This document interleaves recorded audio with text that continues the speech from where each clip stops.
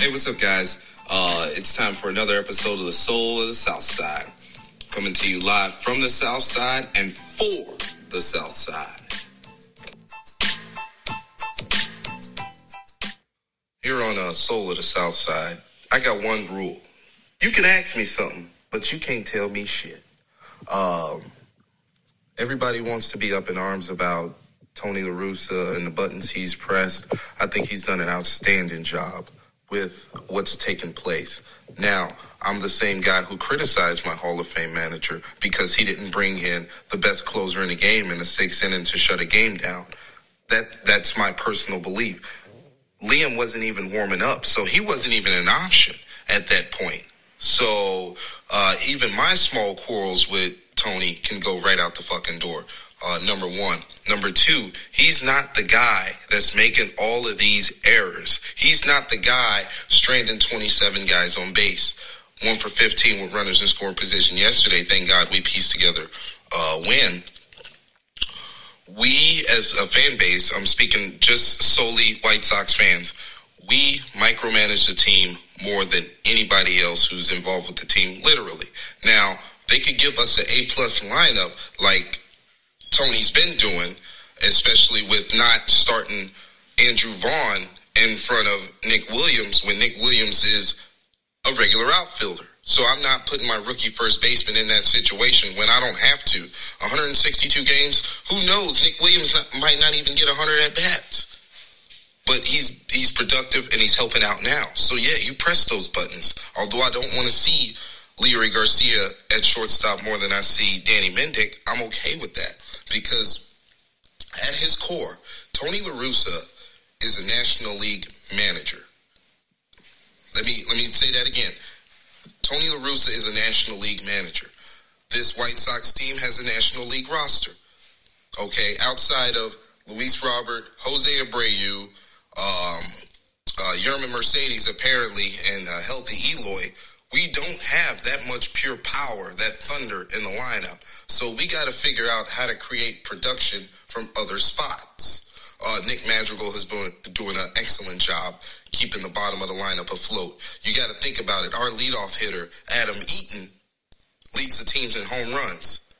And they're not just one-run, solo jacks. They're 2-run, 3-run shots. Somebody has to be on base for that man to get those RBIs. Am I wrong?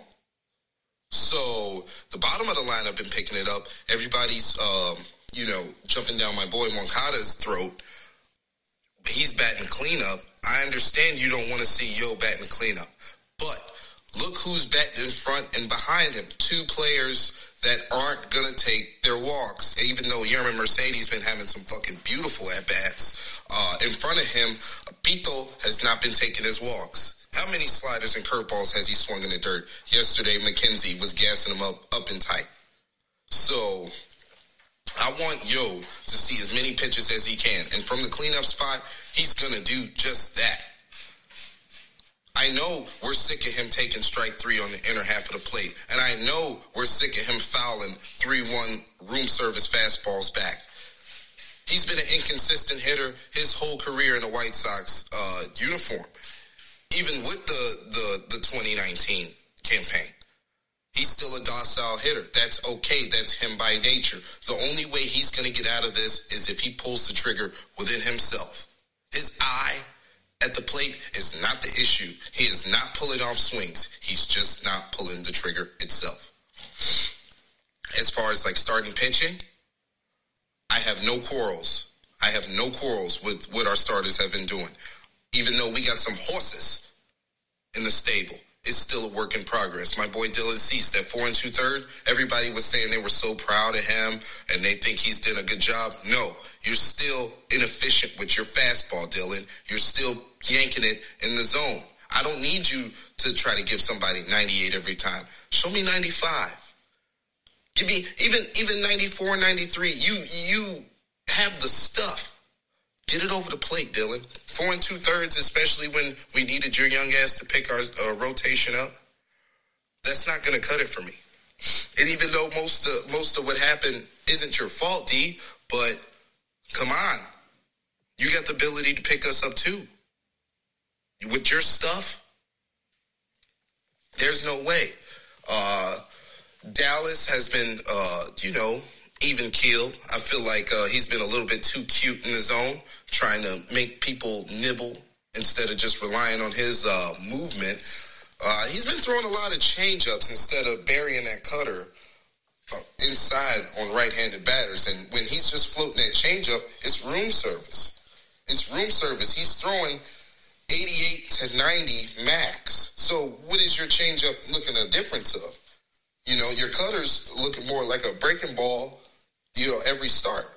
So what you got to do, Dallas, is you got to get into that Mark Burley mode. Don't try to impose your pitchers. You don't have enough velocity to impose your will on a hitter, Dallas. What you have to do is keep presenting it. Present the changeup. Present the sinker. Make them nibble a little bit more. Your shit's been catching too much of the plate. But at 5-5, there's not too much I can complain about the ball club, especially looking at around the division. Hell, the whole American League is struggling right now. If you look at the Yankees, they're 5-5 as well, and they look like the worst team in the AL. My other boys, the Red Sox, have been beating the seams off the ball for the past 10 days. All right? And that's a team that people have been telling me they're going to finish in last place. So, just to conclude, I don't think Tony La Russa is the issue right now because he's not the one making these errors. He's not the one leaving these guys on base. His job is to make the lineup and make sure my starting pitching transitions to the bullpen as clean as possible. As clean as possible. I want to give a special shout out to Cody Hoyer because last night, my man was everything I bragged him to be. He was the staple. He was my rock. I needed him to go at least 2+ to take my team off the hook. And what did he do? He fucking shoved for 2+. Yankees fans thought I was a fucking idiot because I said Cody Hoyer will be more important and more effective than Aroldis Chapman. Chapman got his first save, I think yesterday or when or some bullshit like that. Cody Hoyer last night was one of my favorite games to watch because it was high leverage. And you know what we do with our young boys when it's high leverage. So once again, not really too into the Tony La Russa hate. I can understand where it's coming from. Being a White Sox fan, and I know what it's like to micromanage and do all this other bullshit that is irrelevant with the big boys. But keep calm. He has the rings to back it up. Andrew Vaughn, he's going to get his playing time. But you can't get mad at the organization for weaning him in. He's already learning a new position. From what I've seen at the plate, his plate presence is decent. He just hasn't put together the base hits. Okay? A couple of Ks, I don't care. As long as he's still staying up the middle of the field, he's not turning the barrel over on every swing. That's all I look for with Drew. That's all I look for. Make your catches in left, and we going into the next transition. TLR is notorious for pinch hitting and defensive substitutions. If I have a rookie stick on the pine who can be a little bit versatile, can come to the outfield, I don't mind doing a lefty-righty switch between Andrew Vaughn and Nick Williams or whoever else involved, just in case you want to give Eaton a rest. All right, because I know his fucking back and shoulders are hurting from carrying this team, especially being a guy of the Nick Madrigal variety. Another guy that gets unnecessary hate was Adam Eaton. Okay. Speaking of hate, let's go into a little bit of Gil Scott-Heron. Home is where the hate is.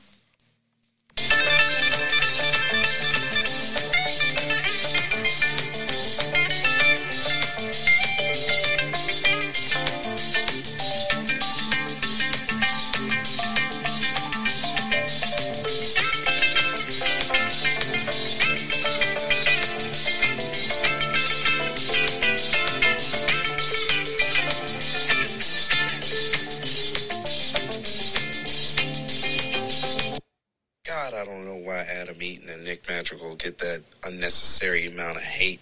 These are groundhogs. Hell, Nick Madrigal don't even strike out. The only thing you could probably get mad at is him dribbling the fucking ball to second base every other at bat. But he's a gamer, even with the errors that he make. Adam Eaton, too, another gamer, pitch by pitch, at bat. These are two players of the smaller variety with the biggest hearts on the team. So it's easy for me personally to root for those type of guys. On Twitter, White Sox Twitter was up in arms when we signed Adam Eaton back to the team, and I was like, time the hell out. We just got a Hall of Fame National League style manager. Adam Eaton is one of the best things we could have, a left-handed bat at the top. You could bat him anywhere. The defense is going to be there outside of, the couple of blemishes that he had. He's a guy that keeps the line moving. That's what we need in the lineup. Keep the line moving. And that's what Nick Madrigal has been doing, too, at the bottom. He's been taking his walks. He's been hitting it, dumping his singles down. I mean, what more can you ask? So hopefully in the next coming weeks, we could see the bats pick up. We could see a little bit more momentum out of the boys. But the unnecessary Spanky and backwood Nick Madrigal hate has to stop. Hope you guys like what you heard today. And once again, this was the soul of the South Side.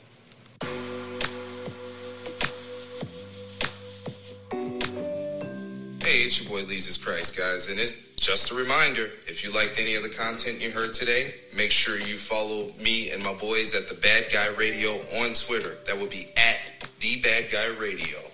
A couple of my homies, King Mac, Ken Woe, Aussie Sox, Iowa Sox. We got a couple of shows lined up. Great lineup of shows. So once again, if you like what you heard and you like the content, follow me, Leezus Christ, on Twitter at greeneyed_suit. And you can follow the whole roster of boys at The Bad Guy Radio. Thanks again.